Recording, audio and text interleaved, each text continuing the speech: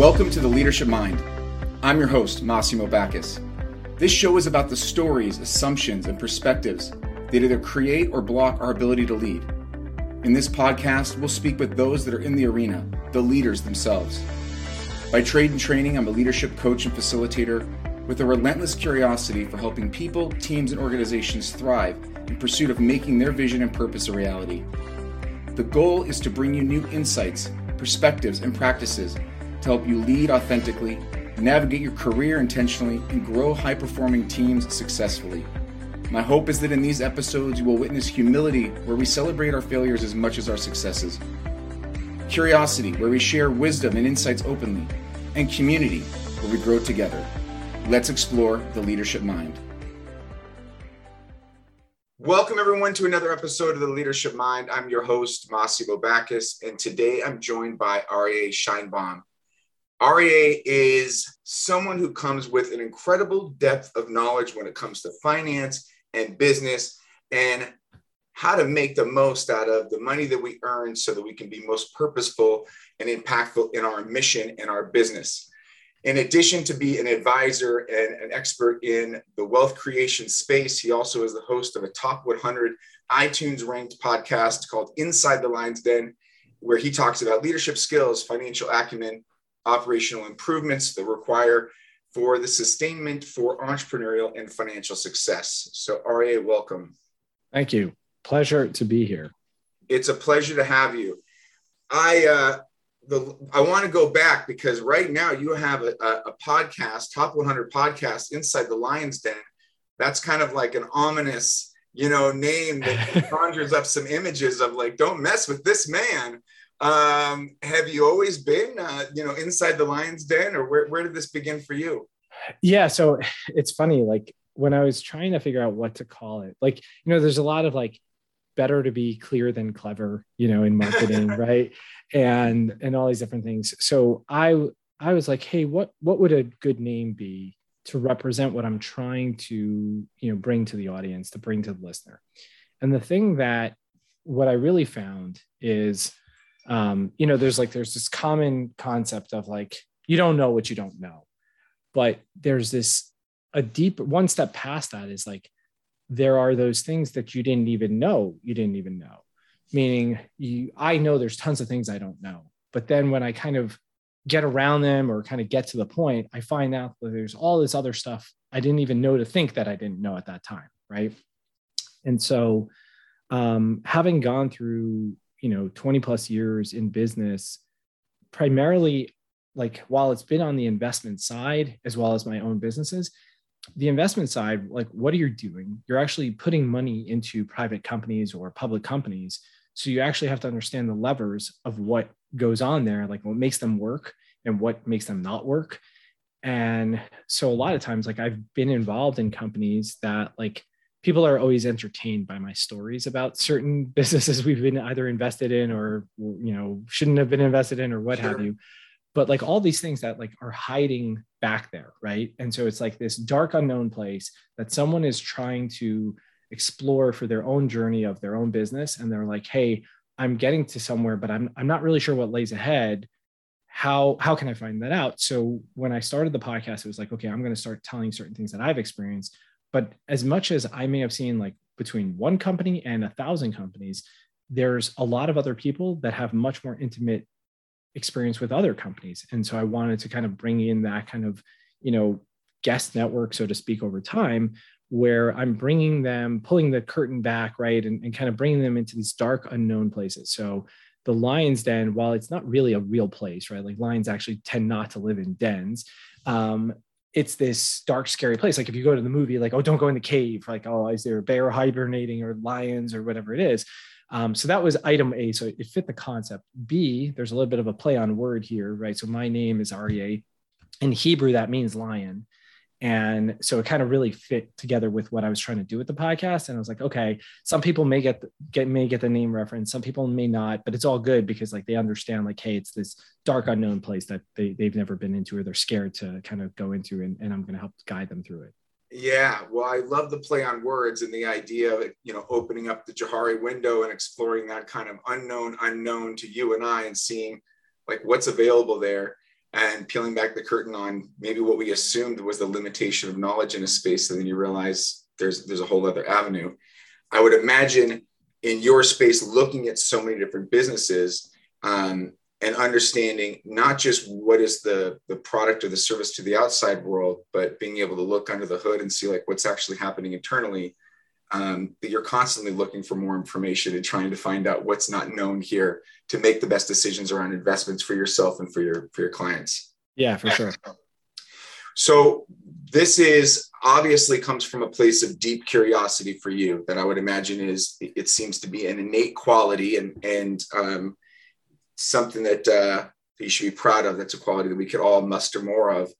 When you think back through your life, have you always been a deeply curious person? Were you a deeply curious kid who was, taking things apart and putting them back together? I think it's such an interesting, it's a great question. It's also interesting in the sense that like, there were certain things I took apart.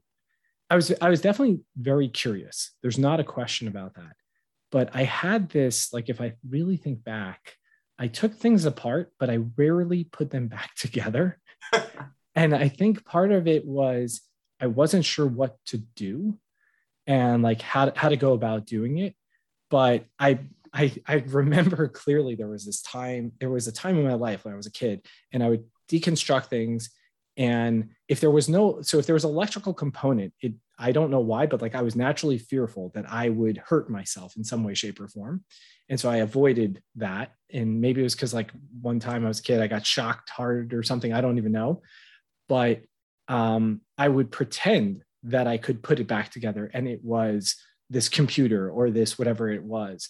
And I guess, but like, I know, like as a kid, I asked a lot of questions and like anytime we were somewhere, I wanted to understand things.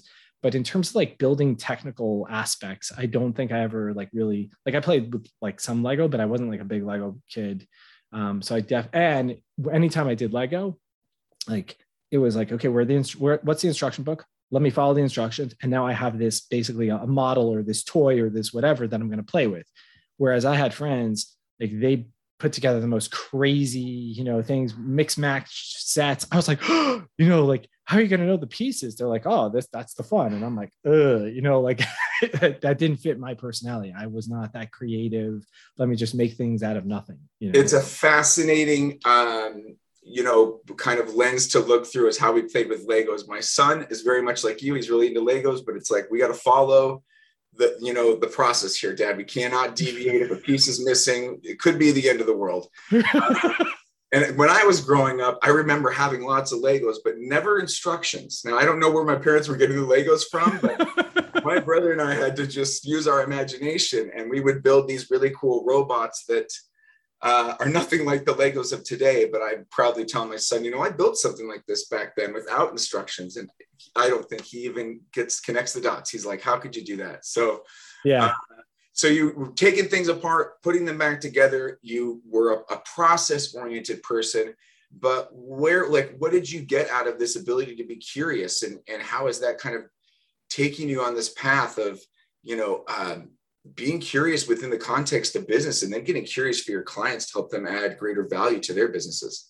Yeah. So I think the curiosity when it started out, I didn't really notice it when I was a kid, like being curious. Like I may have been told like, hey, like maybe tone it down or like, that kind of thing. But it was never like, oh, you asked, like, I don't recall a teacher ever saying, wow, you asked the best questions. Because if I wasn't interested in the subject, I probably wasn't asking any questions, right? Like, and even today, if there's a topic that I'm not really interested in, I'm willing to listen and learn, but I'm probably not going to ask too many questions because then it's going to go on further for something I don't really have an interest in.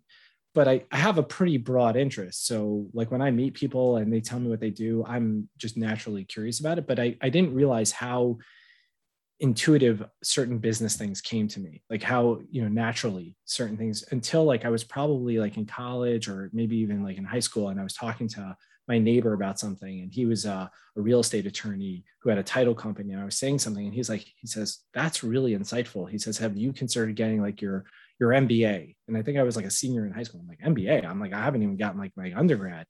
And he says, yeah, I think you should just go straight for, and at that time, like that the world had changed. Like people used to like, probably like in the 70s and 80s and maybe in the 90s, I don't know. I think people like went undergrad, and then even in business, they didn't go to get a job. They went straight to like the master's degree. And now that's like totally not done.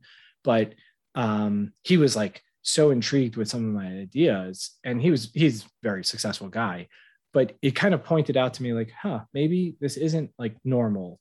And like in hindsight, like I know like what I did with like sports cards as a kid and how I kind of arbitraged things back then before the internet made it, super capable. Like it made common sense to me. And so like when I got into business and I was asking different questions, I remember one of the jobs when I was an equity research analyst. So you meet with the management teams and you publish these reports, like, like Goldman Sachs and Morgan Stanley and whatever firm you're at. And at the time I either was at UBS or Bank of America. And we met with this executive management team, and the senior analyst, who's my boss, he had like his list of questions. And he said to me, he goes, we're going to this meeting.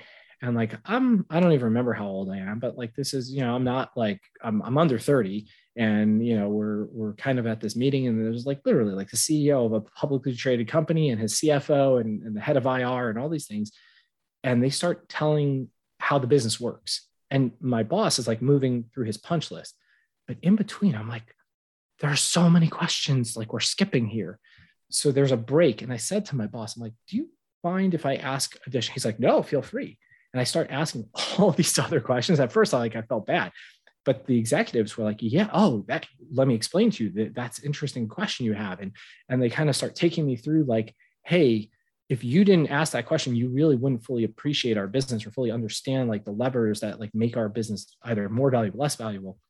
And it kind of started to dawn on me like, okay, this is a tremendous skill set that you don't like sell it as a skill set, but you really are able to like help people either improve their business or invest their money or whatever it is, if you're starting to like ask these like nuanced kind of questions. What was the intuition you had at the time that these questions were a missed opportunity or that they were worth asking aside from the punch list? So I felt like in that case, I covered financial companies, so like banks and things like this, but these companies were called trust companies. And like, they do things that like nobody really cares about. That's the truth. Like, like they handle money, but the average person doesn't like, well, I don't know what you're talking about. I'm going to bore them.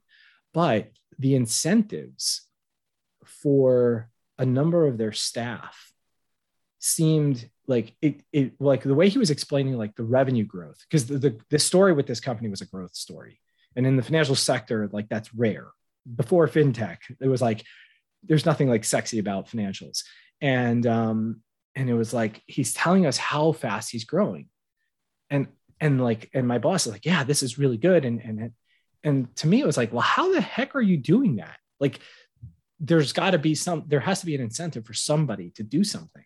And like, let's say the incentive falls apart, or let's say the incentive starts to cut into your bottom line. Have you managed this margin right? Like, so I'm thinking like, okay, now I get it. Like there's somebody's driving this bus, but I don't know who the player is. And I don't know what's making that player run.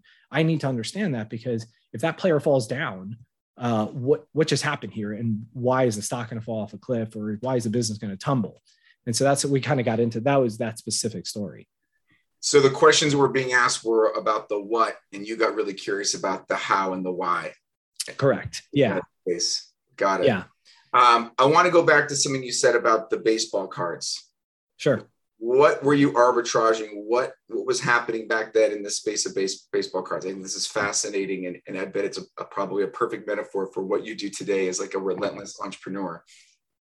Yeah. So what was happening was, I was really into sports, but I was really into sports cards as well. I was like an avid collector. And so I remember back then card shows were like in these hotel lobbies or like ballrooms or whatever it was. And like everybody would put their stuff on tables. And so like, I'm like this 10-year-old kid, and I'm going and I'm collecting, right? And baseball cards, football, basketball, all sports. So it started primarily baseball, basketball cards were just hitting the scene. Like, so like, remember Michael Jordan's 84 rookie card. That was the first year Fleer even had like a product. Right. And so it was basketball and football were like very secondary to baseball being the primary. But back then the price guide came out once a month. And I remember it clear as day, right? Like there were two columns, right? Like there was like mint and near mint. Those were the two pricings. And then next to it, if the price had gone up month over month, there was this like little triangular arrow that kind of like pointed up, right? And like you waited for the guy to come and tell you that one of your cards had just gone from like $1 to $3, right? Like, woo, you're like, I 3x'd my money, right? And like, I don't remember what triggered this, but I'm watching a player and they're a rookie or they're in their second season and their card was, let's use that $1 example. And they're playing really, really well, like better than they should be or better than the expectations were. Right. I'm like, that card is definitely going to go up. Like there's not a question.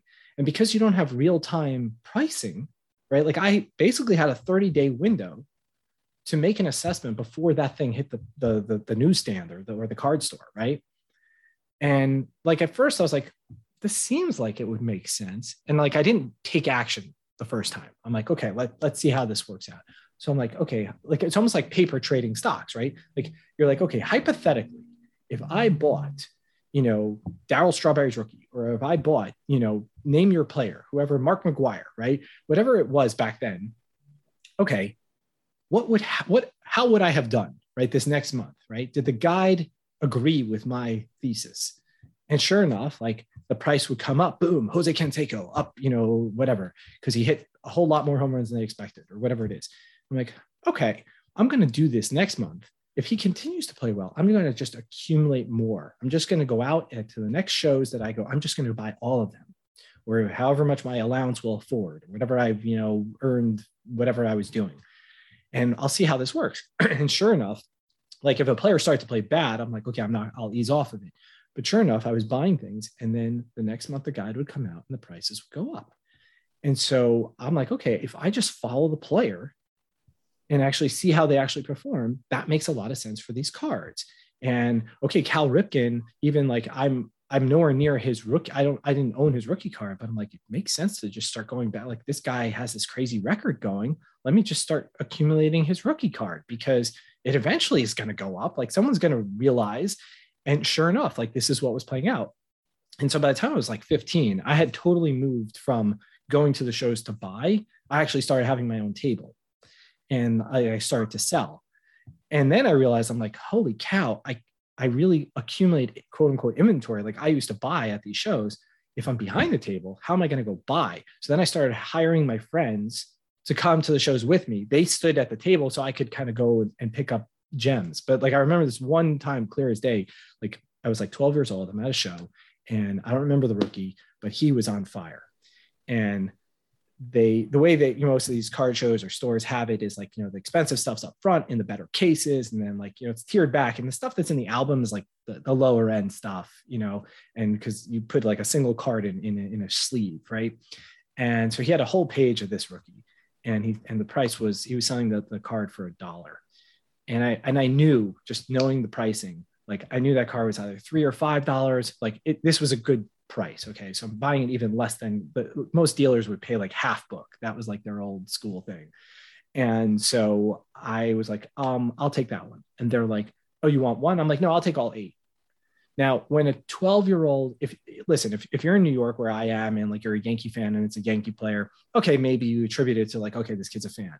But like when it's an out-of-town player and you want 8 of them, you as the seller, you're like, there's something this 12-year-old knows that I don't know. Right. So sure enough, he's like, oh, hang on a second. And he opens the price guide and like, he sees he's already off base and he's like, oh, the price isn't right. And like, I wasn't about to like go at it. Like I'm a kid, out of nowhere. My dad, like he was not with me at that time, but he kind of comes in, he's like, don't change that price on him. It says $1, don't take advantage of the kid. And I'm like, whoo. So I bought all 8, and it was like $3 or $5. And then the player continued on. And like, I remember flipping them and, trading them out of them. And so that's kind of like, I was arbing basically the time that I had, that 30-day window between price guides. If I just kind of followed the performance, I figured like it would work out. And most of the time it did. So you came up with your own investment strategy and built a little card empire out of that. Yeah. So this has been ingrained in you since very early on to see these opportunities. And now you're in a position where you're sharing it more broadly and you're educating entrepreneurs and business leaders on how to have this same kind of mentality of looking for these opportunities to leverage their business and their assets. Is that right? Yeah, no, definitely. I mean, I think it goes for anything, whether you want to do it on the investment side or investing in your business side. It's like seeing these opportunities of either unused assets or mispriced assets to make more value, whether it's more value in your business or more value in your personal balance sheet. So this podcast, Aryeh, is all about the mindset of leadership and the times that our mindset serves us well and the times where our limiting beliefs or our assumptions get in our way. When you think about the leaders that you work with, that you're trying to help instill this awareness, this methodology, this way of kind of seeing this opportunity before them, what are some of the challenges that you see, some of the themes that you see break down in their psychology and their ability to kind of adopt a new way of doing things? So I think that I see it it manifests itself in very different ways. And the limiting beliefs, because I think everyone, based on their upbringing, based on their experiences, they're going to have different sets of limiting beliefs. It may be, up all the way up here at the top, it may be all the way down, low down.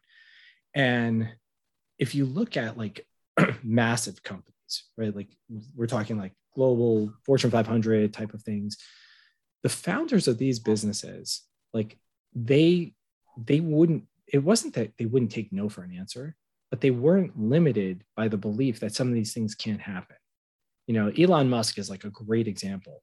Like you don't have to like everything he says or does, and you don't have to agree with everything he says or does. But he looked at, basically he said, okay, space travel, how does this work? Where are the limitations of physics? But just because everybody else has done something a certain way doesn't make it right. Let's figure out like first principle, how do we change this? Like, how can I do this differently? And like, he's done it with multiple companies, right? And he isn't always the founder, and that's fine. He doesn't have to be. Like some of these businesses he is, and some of these businesses he's just the CEO, and he was the game changer for that business. And so when I look at people's experiences on different things, when you see people like hitting a wall of some sort, right? So if they're coming and they're like, hey, my business is struggling to do this or struggling to do that, the first thing I find that really helps reset is to kind of zoom out and say, okay, like where are you trying to get this thing to? Like, I get you're hitting this rock, right? Or this wall, but like, why are we even at this point? Like, what is the objective on the other side? Yeah. I think a lot of times some people don't know. And that is a fundamental problem, right? Like if you don't know where you're going to go, you'll never get there, right? Because if there's no destination, and the destination can change, like you get to that destination, you're like, hey, I want to go to the next destination. That's cool. And so I think a lot of business owners, get into it. And for some people it's, hey, I want freedom, or I want money, or I want this. And then some people it's like, I'm creating this solution to this problem. And if I get paid along the way, that's great. And then other people, it's some hybrid, it starts one way, it becomes another thing. And so like, if we zoom out and we're like, okay, where are we actually trying to get to that we're hitting this wall? A lot of times you can find the solution without, it's not about breaking through that wall. It's just about like understanding like why you've hit this wall, because you shouldn't actually be down this path. Like this wall is not movable per se. And we're just going to go around it because we got stuck in the details when we probably shouldn't be down this aisle. Sometimes we have to go through that wall. Like, it's like, okay, you just don't believe that you can get on to the moon without, being NASA. And therefore we're going to change something about that. So I think it really depends on the things, but the first thing is really to like zoom out to remember like, hey, where are we trying to get to?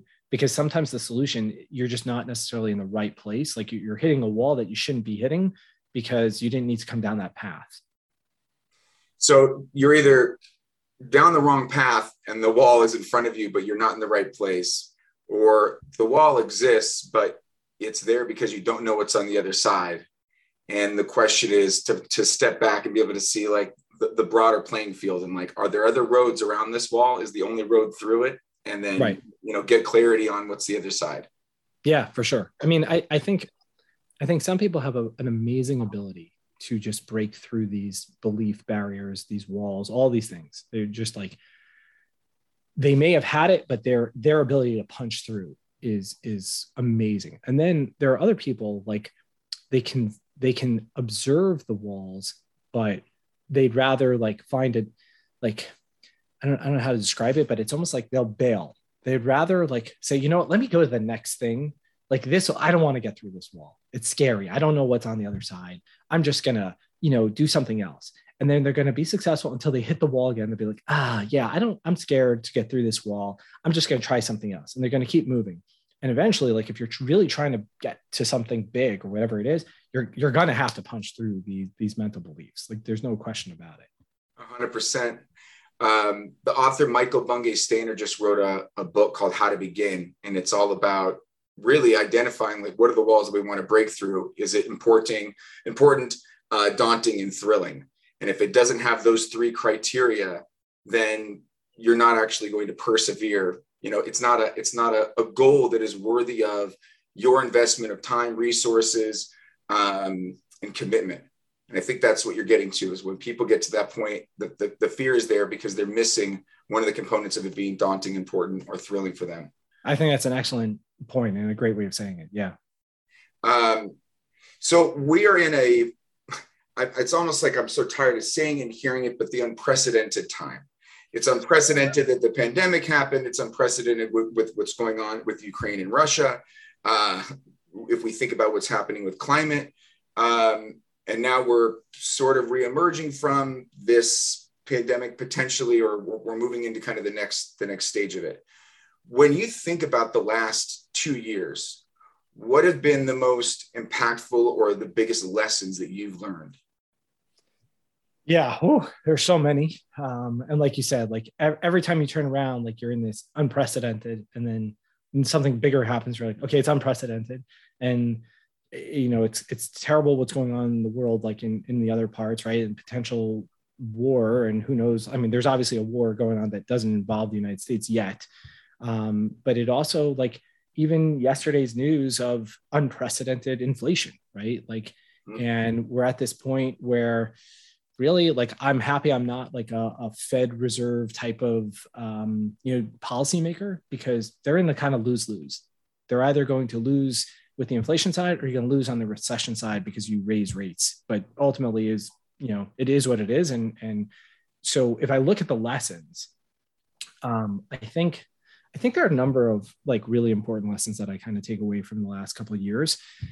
Number one is that if you put your head down and just do work and you do the stuff, I'm not saying to be an ostrich and ignore the world, but like if you're gonna, like, a good example is here. So we're having this conversation in the middle of March of 2022. If you look at like the stock market kind of like peaked in November of 2021. And since then, I don't know what the NASDAQ's down, but it's bad, right? Like, I mean, I know year to date, it's down like whatever, 15, 20%, but like from those peaks, it probably is down. Some names are down 40, 50, 60, 70%. Peloton is definitely not, a name that, anyone's in their portfolio. They're probably not excited unless they just bought it recently.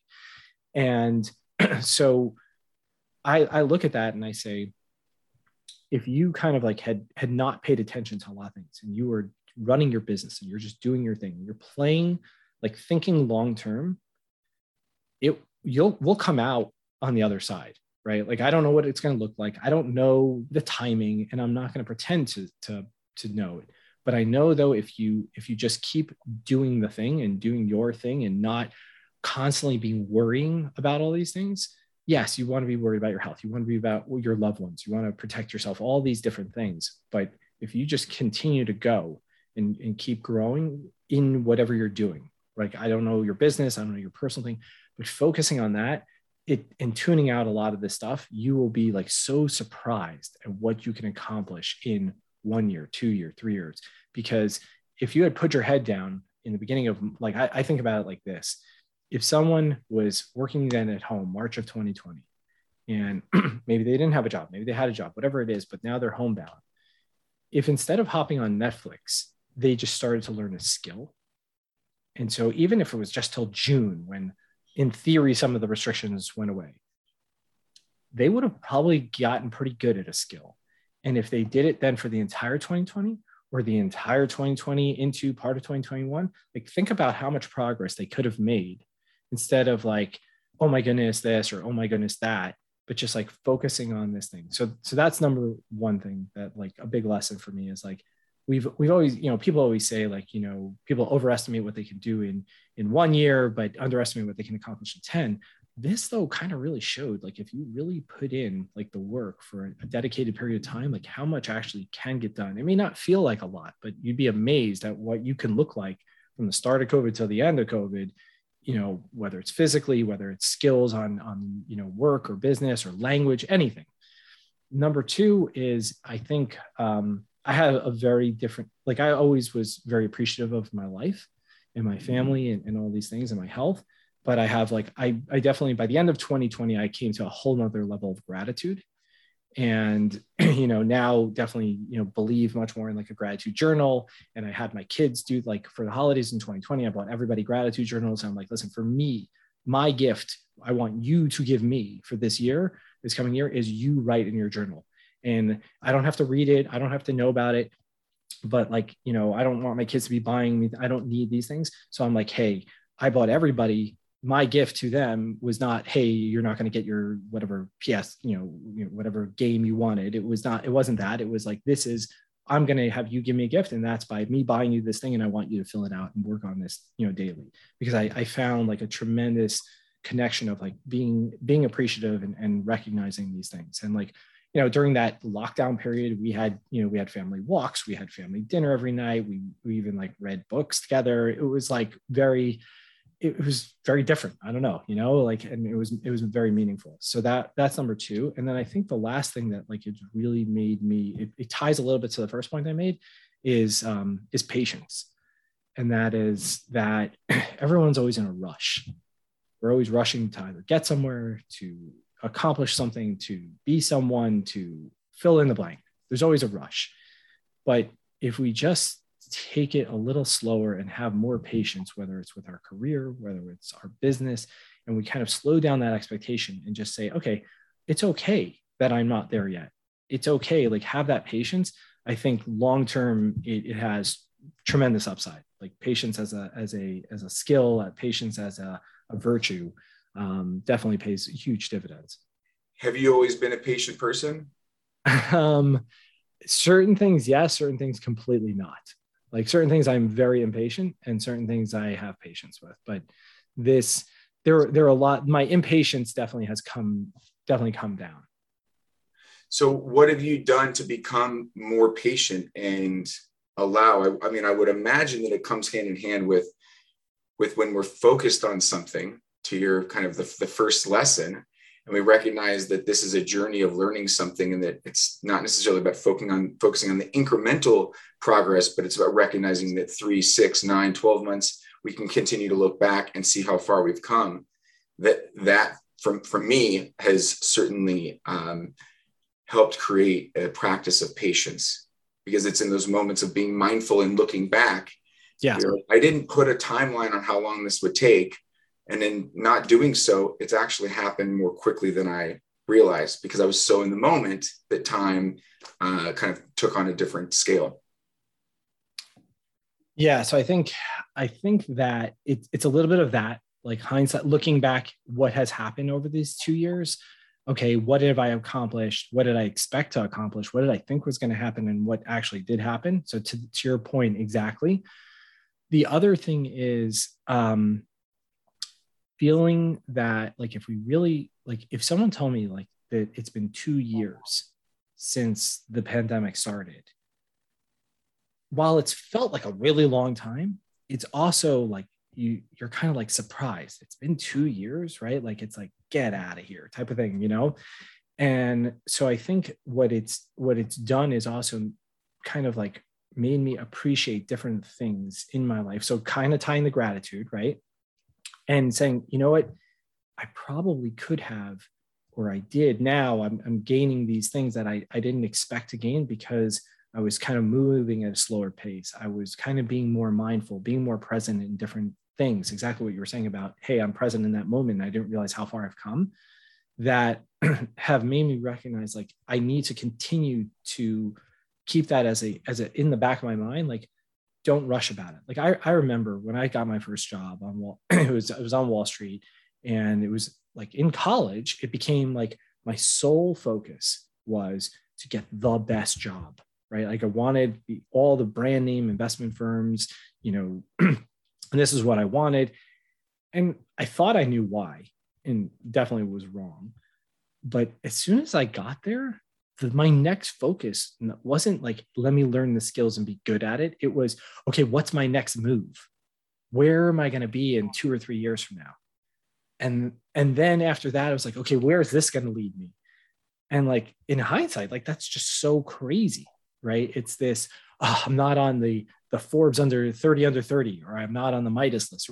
It's like, what is going on? Like, if I just had the patience to just stay the course and do the thing, I think in certain aspects, I probably could have gone even further in things. And that, like, hindsight has made me come to, like, and I think these 2 years have given me like that introspection of like, okay, you know what, you may be X years old, but you've got a lot of time left. And even if you don't, like, in 2 years, a lot can happen. Like, you can accomplish so much. So just be patient. You're saying that your goals and ambition for external validation and recognition was actually false, and it actually prevented you from practicing the focus that you're benefiting from now? No, I definitely agree with that.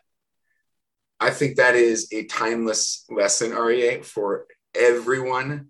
And unfortunately, it is one of those things that, we learn over time.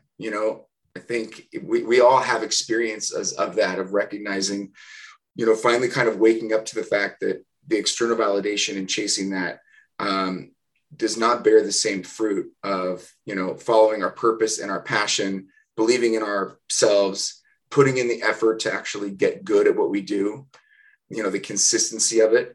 And so I'm happy to hear that you have found that, and it seems like it's clearly benefiting you by like the smile on your face.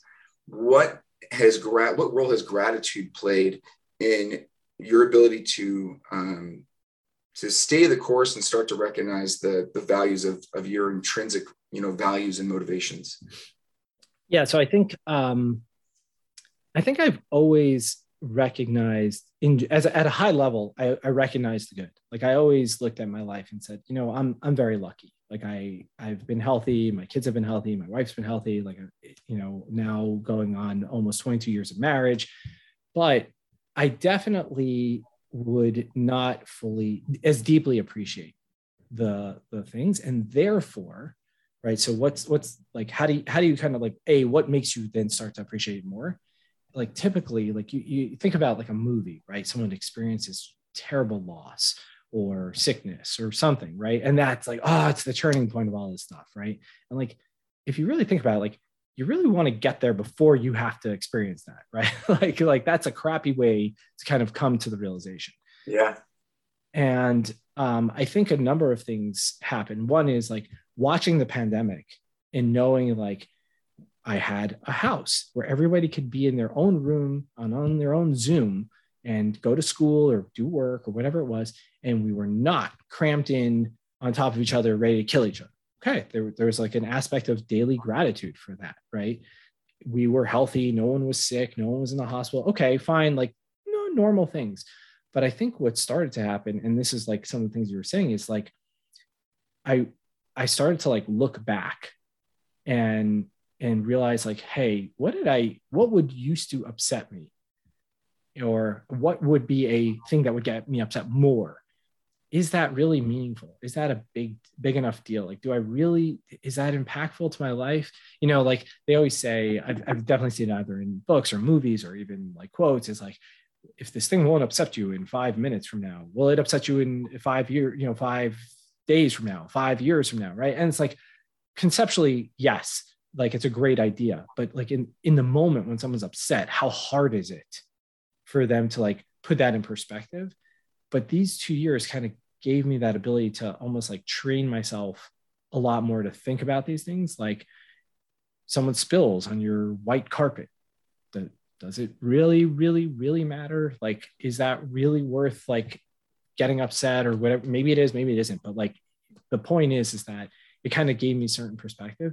And then, on a very personal level, we had friends who went through loss during these 2 years, and in all different ways, shapes, or forms, COVID related, non-COVID related. And like, it almost made me feel like, okay, the messaging, while they're going through this pain and like I feel for them, the messaging in my brain was like, okay, this is my lesson to be learned. Like, I'm not put through this pain. I didn't have to go through that loss, but the message like is for me just as much. And like, I need to appreciate what I do have, because I may not have gone through those things, but I did have to deal with it, and even like any small thing, I'd be like, okay, how do I think about this? Do I appreciate this? Is this upsetting? All these kinds of weighings. And I'm like, okay, like big picture, big focus, from a lot of this. Well, what you're speaking to is being aware of what your emotions are and then right sizing them, like checking, is this emotion that I want to run with? Or is this emotion that is, finite and will end soon? Or is this emotion that's out of compassion? And I think what you're speaking to with all of us who have been touched in some way, whether it be, close relationally or at a distance, we've experienced loss over the last 2 years. And for what we see happening in Ukraine right now, I mean, massive loss. And this idea of looking at each other with compassion and say, I might not be experiencing that same thing, but from a common humanity standpoint, I understand what loss is. And I think that is one of the blessings that has come out of this time that we've been holed up in our homes and trapped on Zoom. And in the beginning of all this time, I think there was a lot of friction. And I think the conversations were a lot different, in burnout and the way that we treated one another. But I do think the value that we're able to get in hindsight and moving into the next phase of this is to be able to practice more compassion for each other. And I think that's so much of what you're speaking to. Yeah, no, I agree. And as we kind of wrap up here, my last question for you is like, what hasn't been said here, Aryeh, between you and I that needs to be said? Well, I mean, I think the only thing I can think of is like, if we try and like take all the points and tie them in together, I wouldn't say put a nice pretty bow around it, because there have been so many points. But I think like when someone is in their business and they're thinking about like, okay, where they want to go, or what they want with this business, or whatever it is, right? Like, if you can tie all of these things in together, you're going to take your compassion, you're going to take your gratitude, you're going to take your patience, you're going to take your lessons and say, okay, how does this kind of work together with me, especially with like my mission or what I'm really trying to accomplish? It will probably propel you to kind of get through whatever it is that you're struggling with, or it's going to make you realize like, this may not be the thing you really, really want to be doing. And like, that may be a hard pill to swallow, but it may actually save you a lot of time, energy, and effort, and say, okay, you know what, I think actually I really need to either pivot this or actually dump this or sell this or hand off this and be focusing on something else. Pulling all these things together will give clarity of what matters most and be able to choose from that point. Aryeh, thank you so much. In the show notes, we'll put links to where people can find you. I know you have a program right now that's available to people, so we'll make sure that there's a link to that as well for entrepreneurs or people that want to become better stewards of their wealth and be better wealth creators. Aryeh is the go-to person for that and has created an incredible program to help break down what is, I think it's fair for us to say is a kind of a complex, process when we think about, finance and banking and stocks and investments for many people, and unnecessarily so. But I think you've done a great job of making it accessible to those people that haven't been able to kind of peel back the curtain and see what's really going on. So thank you so much for your time today. My pleasure. Thanks so much for having me. Thanks for joining us for another episode where we explore the leadership mind. Remember, the mind is where the connection between our being and doing, our intent and our actions. Make sure to visit our website, MassimoBacchus.com, where you can like and subscribe to the show on Spotify, Anchor FM, and Apple, so you'll never miss an episode. To download my Conscious Communication Workbook to support you in turning toxic conflict into collaborative gold, please visit MassimoBacchus.com/workbook. While you're at it, if you found the episode valuable, please rate the podcast on your preferred platform and share it with your community so others can join and listen as well. Until next week, remember to lead with compassion, curiosity, and gratitude. Leadership is a gift.